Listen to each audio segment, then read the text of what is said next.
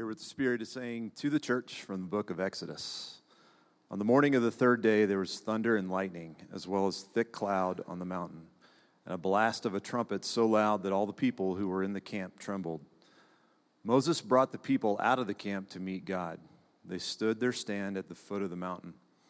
Now Mount Sinai was wrapped in smoke, because the Lord had descended upon it in fire.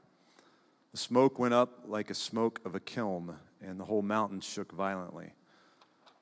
As the blast of the trumpet grew louder and louder, Moses would speak, and God would answer him in thunder. When the Lord descended upon Mount Sinai to the top of the mountain, the Lord summoned Moses to the top of the mountain, and Moses went up. And the Lord said to Moses, "Go down and warn the people not to break through to the Lord, to look. Otherwise, many of them will perish. Even the priests who approach the Lord must consecrate themselves, or the Lord will break out against them."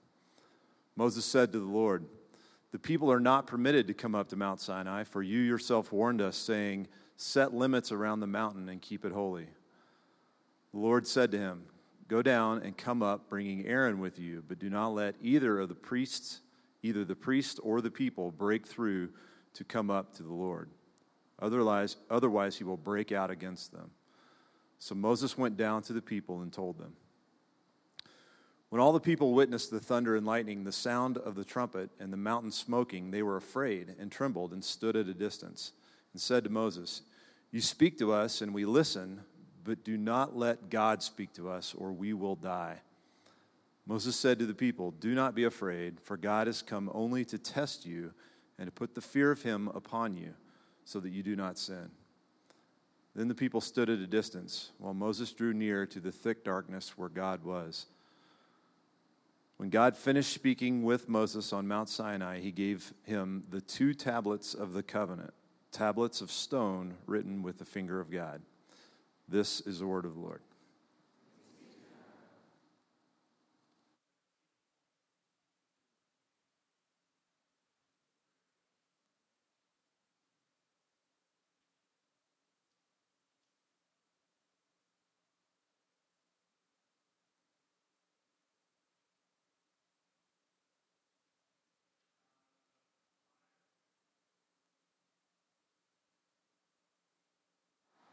God of the fire and mystery, God of the commandments and the simplicity, open us to receive you today. Meet us in our journeys, draw us into you, and send us out into loving action in your name. In the name of the Father, and the Son, and the Holy Spirit. Amen. Well, good morning. Again, if we haven't met, my name is Adam, and I serve here as one of our pastors. And when I was in college, I went to college in Santa Barbara. Our equivalent of Pearl Street is called State Street. And there was a guy who would walk around with a dog. On top of the dog was a cat, and on top of the cat was a rat. And he would just kind of walk around and be seen, and people would stop him and take pictures, and the dog would lay down, and the cat would lay down, and the rat would lay down, and just like hang out. And it was a spectacle because it's this strange pairing, right? I don't think those things really go together, but there was something about it. It was like, okay, this is kind of weird, but I'll take a picture. It was this strange pairing of animals, right? And so it caught your eye. As I was thinking about this passage, I was thinking about the strangeness of mystery and simplicity being paired together, and it brought to mind another strange pairing in my life, where just a couple of years ago, I experienced for the very first time the combination of chicken and waffles. Now, I grew up in Montana. We ate chicken and we ate waffles, sometimes even on the same day, but never together. I didn't grow up near probably 200 miles, within 200 miles of a restaurant that served chicken and waffles on the same plate. So a few years ago, a restaurant opened near my house that served chicken and waffles. We were there with my family, and I saw them delivered to another table, and I thought, that looks all right. I might give that a go. And it was delightful. As many of you know, if you've tried chicken and waffles, it's a pretty wonderful thing. You get the savory, maybe put some hot sauce on the chicken so it's spicy, and then this wonderful sweet bread. It was a good moment when I first tried chicken and waffles, and now I really struggle to even think about ordering anything else when I'm there. But it's a strange pair, right? Like you wouldn't necessarily think they go together. And I think that same idea applies. Like mystery and simplicity, like they're related in some way, but it's kind of a weird connection. Right? Like why are these things together? Well, let's explore this story a little bit, and we'll kind of jump around in the Bible. And I think we'll see a little bit of a relationship emerge and some words for us to go out with in terms of how mystery and simplicity are carried together. So we have this passage that God appears in mystery. I mean, literally lights a mountain on fire, and it's wrapped in smoke, thunder and lightning happening. God's speaking through like this trumpet sound. It's weird. Like, I would think if I was going to call, like, what is God's mysterious nature? Like, how do I envision that? These words get pretty close to it. I mean, when was the last time you appeared in fire on a mountain and spoke in the thunder, right? It just feels otherly, right? This mysterious piece that is so, like, not human, right? When was the last time you guys were in a thunderstorm? I mean, there was a few this summer. You guys remember, like, your house shaking? If you've ever been outside, maybe high up during a thunderstorm, it gives you some perspective on who you are and who you're not, right? And you guys feel that? There's a sense in this moment of God appearing in mystery that brings out this like, God is other, completely and wholly other than me. And I don't know about this. This is kind of strange. So God, you do your thing. I'm going to be over here and do my thing. And that's what the people actually say. Like, Moses, you go talk to him because we're not interested in like this speaking through thunder and fire and lightning. Like, we're just going to give it some space. But there's this power, this, you might say, divinity that's present that is clearly not human, right? But out of it, so we had three passages, right? We had from chapter 19, from chapter 20, about going up to the mountain and the smoke and fire, and in between there, God gives Moses the 10 Commandments. And we had 10 chapters of literally almost every line is a do this, don't do that, here's how this should work, this big, this use this fabric, here's this metal, these are the people who are going to do it. A whole bunch of commands of how to live in the world ended with, and then Moses came down with the 2 tablets of the covenant that God wrote with his own finger. So we have this huge, mysterious interaction with this otherly God that is expressed, it comes out, and the output is some commandments. Very tangible things that have to do with our daily lives. The simple thing. Don't kill other people. Love one another. These are commands that have to do with the regular stuff of our lives. You might call them radically familiar. This is like our everyday. But they were born out of this mysterious interaction, this expression of God that is just out there. Now, for the purposes of our conversation today, I want to just say that simplicity refers to our actions, the way that we go about life, the things that we do, our experiences in the world. I know it can be a little bit confusing, but hold on to that picture of simplicity is the actions that we take in our lives. And I want to say that mystery and simplicity, I'm not setting them up as opposites. Okay, they're not opposed to one another. They're in relationship. And I want to characterize the relationship in this way. That simplicity, the actions, the experience of our lives, is the ground of access. We might say the pathway into the mystery. You got that? The ground of access or the pathway into the mystery. Because God, the God who is the clouds and the fire and up on the mountain and thunder, that God is so far from what we experience as people that we need some point of access. And so to engage with this God, to walk in relationship with this God, is expressed in simplicity, these daily just ways of being, the commandments.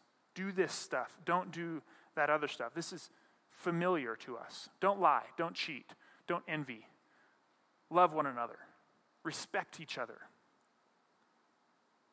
Now, I'm not saying that our human experience, our lived experience is not complex. I'm not meaning simple in that way. I'm meaning simple in that this is the thing with which we are the most familiar. This is about our just daily lives. All of us, every morning, we wake up, we look in the mirror. The simplicity of God applies to us. These commandments, do these things, be this way, as a way to engage with this holy other God applies. Sometimes, I think when we're paying attention, we want to take these two things, the mystery and the simplicity, and we want to pull them apart and kind of do the either-or thing. Some of us really love the simplicity, the tangible actions, the doing of the things, the clear mandate to go out and get after it. Any of us are like that? You feel that, right? Yeah, there it is. Very clear, raised their hand. But it's easy to get stuck in the doing and lose the why, this mysterious cloud of explanation. So that life can become just technical execution. So for Christians, this might just look like you do the things that you're supposed to do. And actually, you come into some moments of ambiguity, and so we add some layers of technicality, some more like, okay, so in this moment we do it this way, and then in that moment we do it this way, until you have page upon page upon page upon page of how-to and do's and don'ts. The technique becomes refined over and over and over until we have an unbearable list of rules. And what was meant to be a life-giving thing to help people engage with God becomes a millstone around our necks, and it just drowns us. Take, for example, there's lots of examples of this in the Bible, but the idea of Sabbath. You should rest on the Sabbath. This gift, this practice, this tangible doing that was meant to help people retain our humanity. We work a lot, but rest on the Sabbath. Take a break, play, reconnect with God in leisure. You don't have to do anything to be worthwhile for God. You just sit and rest. But that sense, that idea became something else entirely. I would say for us it can become something else, and we can look back at the Bible and see that it became something else for them as well. In Mark chapter 3, Jesus is walking up to a synagogue, and there's a man in the front of the synagogue with a withered hand. And the religious experts are kind of watching, like, what's he going to do? Is he going to violate the Sabbath in some way? Just kind of like looking for ways to get Jesus in trouble. And Jesus says to them, which is lawful on the Sabbath, to do good or to do evil, to save life or to kill? And he heals the man's hand. And the religious experts are kind of like, okay, great, we got him. He broke the Sabbath. He did work on the Sabbath. That's how distorted it had become for them, that the law now was prohibiting Jesus from providing healing and health and wellness to another person. This practice that was meant to bring life was now being used to say, like, no, you can't do that. You can't actually bring life in that way. Now, I think it's important that we recognize that these good gifts that God gives us that are intended to help us into a relationship, help us into the mystery, can become just burdensome rules so that we follow all the rules, but we never actually know God. So we go to church, we read our Bible, we give our money, we volunteer, we do all the stuff that you're supposed to do. We're good people. We know all about God's story, but we don't actually know God. So we take simplicity, we take these, like, do these things, and we take it way out to the far edge, and we just live there. We've completely divorced it from the mystery. Now, that's not to say that simplicity in and of itself is a bad thing. Absolutely not. Because when simplicity is held perhaps as it was intended, when it's directed towards God and relationship with God, words like Jesus said, love God and love your neighbor, which are the distillation, kind of the linchpin of all the law and the prophets. Words like love your enemies, forgive, sell all you have and follow me, Jesus says. All of these quote-unquote simple things, these commands, that even though we might experience them as impossible, as we practice them, as we lean into them, we find that they serve as access to the mystery of God. They serve as a way to engage how to live in relationship with this God who is wholly other, who is fire and smoke on the mountain. And we actually know this experientially. I've had some experiences where, like I'm wrestling in my mind of like, what is God like? I don't get it. Why is it the way it is? Is this all real? Like, what's this all about? And then have the opportunity to go and maybe serve a meal to someone who's hungry. Or in college, I got to go and build homes for people who need homes in another part of the world. And it wasn't that those questions in the mystery went away, but as I was hammering nails into boards that was literally making a shelter that was sustainable for a family, the questions I had about why God was the way God was were not as pressing to me. Something about the experience of living out what it means to love other people helped me not understand the mystery, but just be present in it and let it be what it is. That act of simple love in action gives us access into the mystery. It doesn't make sense of it, but it lets us in a little bit. Okay, let's talk about mystery. I was reading about the mysterious nature of God this week, and I lost the author of this, but there's a quote that went along the lines of like, not only is God more than we imagine or more than we comprehend, God is more than we can imagine and more than we can comprehend. I kind of played with that for a little while, and I thought, like, I need an illustration. Like, how can I help illustrate this? And let me tell you, there's nothing like trying to imagine how to describe the mystery of God to remind you that God is beyond what we can imagine. Just kind of went around and around and around in the coffee shop and then realized, like, oh, I get it. We can't illustrate this. It's actually a mystery. So there you go. Good luck. You're going to have to get by without the illustration. But some of us park here. We live in the fog. We like it for a while, but then it gets confusing. We try to find our way around and get a sense of the lay of the land, but it just doesn't seem to make sense. It feels like we're trying to grab smoke. You ever try to do like, whew, there it goes. Whew, there it goes. You just can't get a hold on it. And if we stay here, if we take the mystery way out, like we did with simplicity, we end up paralyzed. I mean, literally, like there's no ability to do anything. You can't take any kind of action because you haven't figured it out.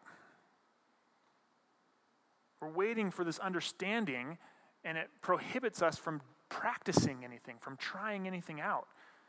And so we wander around, kind of lost in our own minds, wondering, like, how does this all work?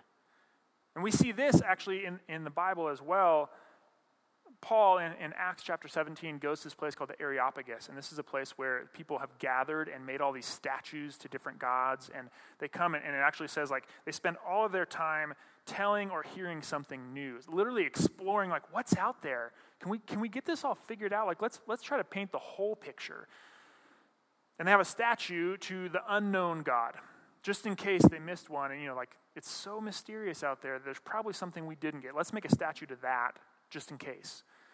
And Paul comes and says, I know that God, that unknown God. And instead of saying he's more mysterious, more unknown, more unreachable and unattainable than all your other gods, Paul says this God is the maker of all people.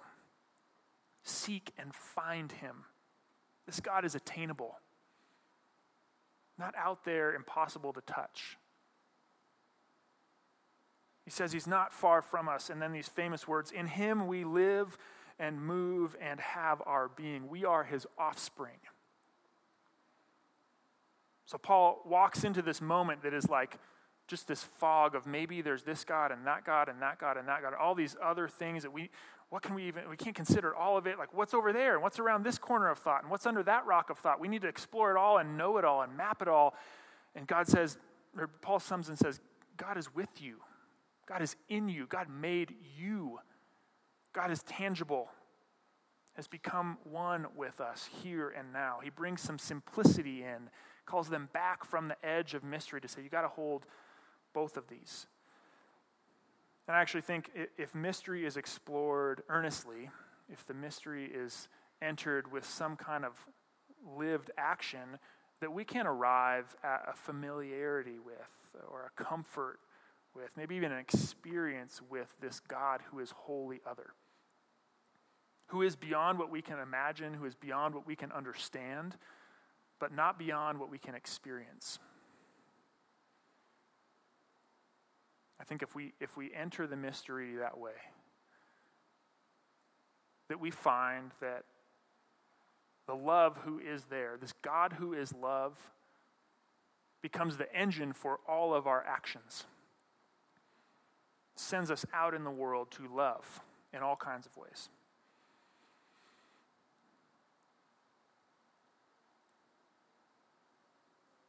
So we have mystery, we have simplicity, we have this little word in the middle that Will alluded to earlier that's really important, this and. It's up on the screen there. That's an ampersand, symbol of and. We need this and. We need the simple lived action, the guidance in practical living, the simplicity to direct us, to be the access into the mystery, and we need the mystery, the why, the purpose of it all, the forever unfolding love of God,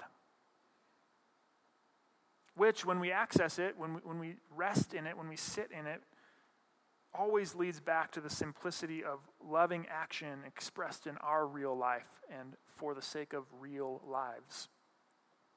This isn't about balancing two ends of the spectrum. It's about becoming one thing. The union of the unknowable mystery of divine love, God himself, with the completely known, familiar, painful, beautiful ground of our own lives. Where do you like to sit? You like to sit in the mystery, in the fog, play with the thoughts, removed from the tangible life? Or you like to live in the to-do list, the right actions, all of the good things we're supposed to do? Where do you live? Maybe you bounce back and forth. My experience has been back and forth all over the place. Sometimes I sit over here in the simplicity, and sometimes I sit in the mystery, but it's hard to hold them both together in the and. We need that and, that holy and. Let's talk about Jesus. Jesus, I think, is the ultimate union of the mystery and the simplicity. Jesus is God, divine love itself, and Jesus is human. Bones and skin and sore throats and hangnails and tears and laughter and showing up for our friends and feeding strangers. Jesus is the love of God dressed in flesh and bone, the marrying of the divine mystery with our human experience. And the gift of the Christian story is that Jesus is yours. Fully yours. It is his delight to know you and love you. This means that you don't have to figure out the mystery. You don't have to paint the picture. You don't have to get it all mapped out. And it means that you don't have to do it all right. You don't have to fix all the problems. You don't have to check off all the boxes. You don't have to master anything. The strange union of God in mystery and God in simplicity is perfect in Jesus, and Jesus is yours. Receive him.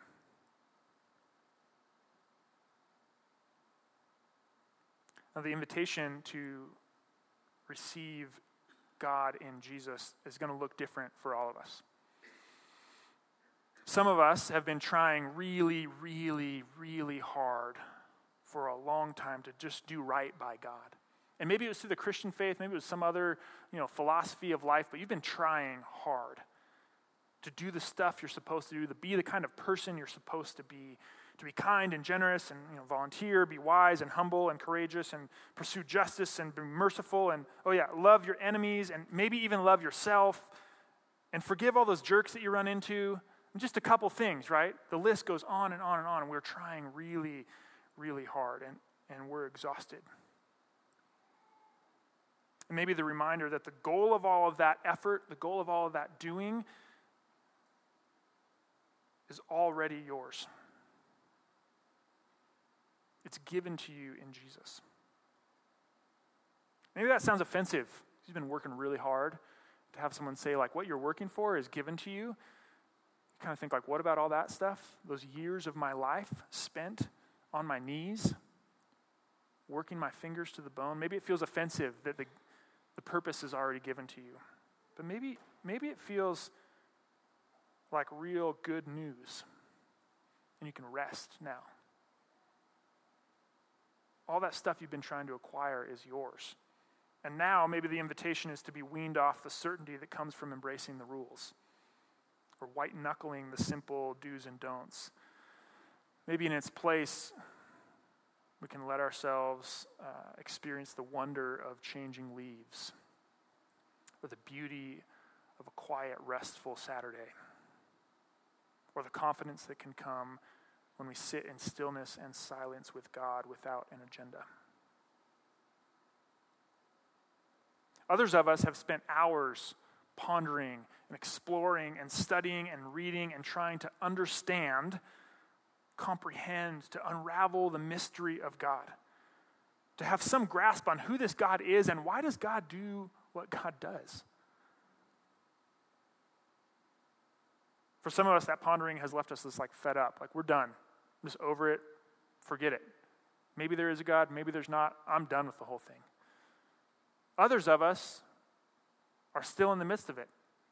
All the mystery does is keep us churning to try to figure it out. Maybe the invitation for you is to walk with Jesus, to know him, to explore him in relationship, to be loved by him. And I know that might sound foolish or short-sighted or ignorant to the complexity of all there is. Maybe it feels freeing to you. You don't have to figure it out. And now you can descend from the maze in your mind and show back up in your community. Show up in relationships. Put your body into action to make a meal for someone, to offer friendship, to stand in solidarity, to forgive, to pray for someone, to love your city.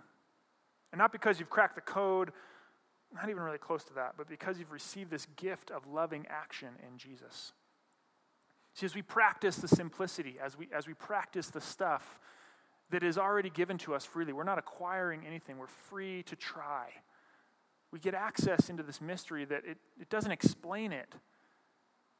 But as one of my friends said, like, I just know it to be true, even though I don't understand it. That's the gift of simple action. And the gift of the mystery is that it fills you with love as the engine to go out and practice other things, to love more in the world. This is Jesus, the and, mystery and simplicity, alive in one person, for you, given for you completely. Welcome him. Friends, receive the mystery of God who is love, and let him lead you into loving action in your life. Let's pray together.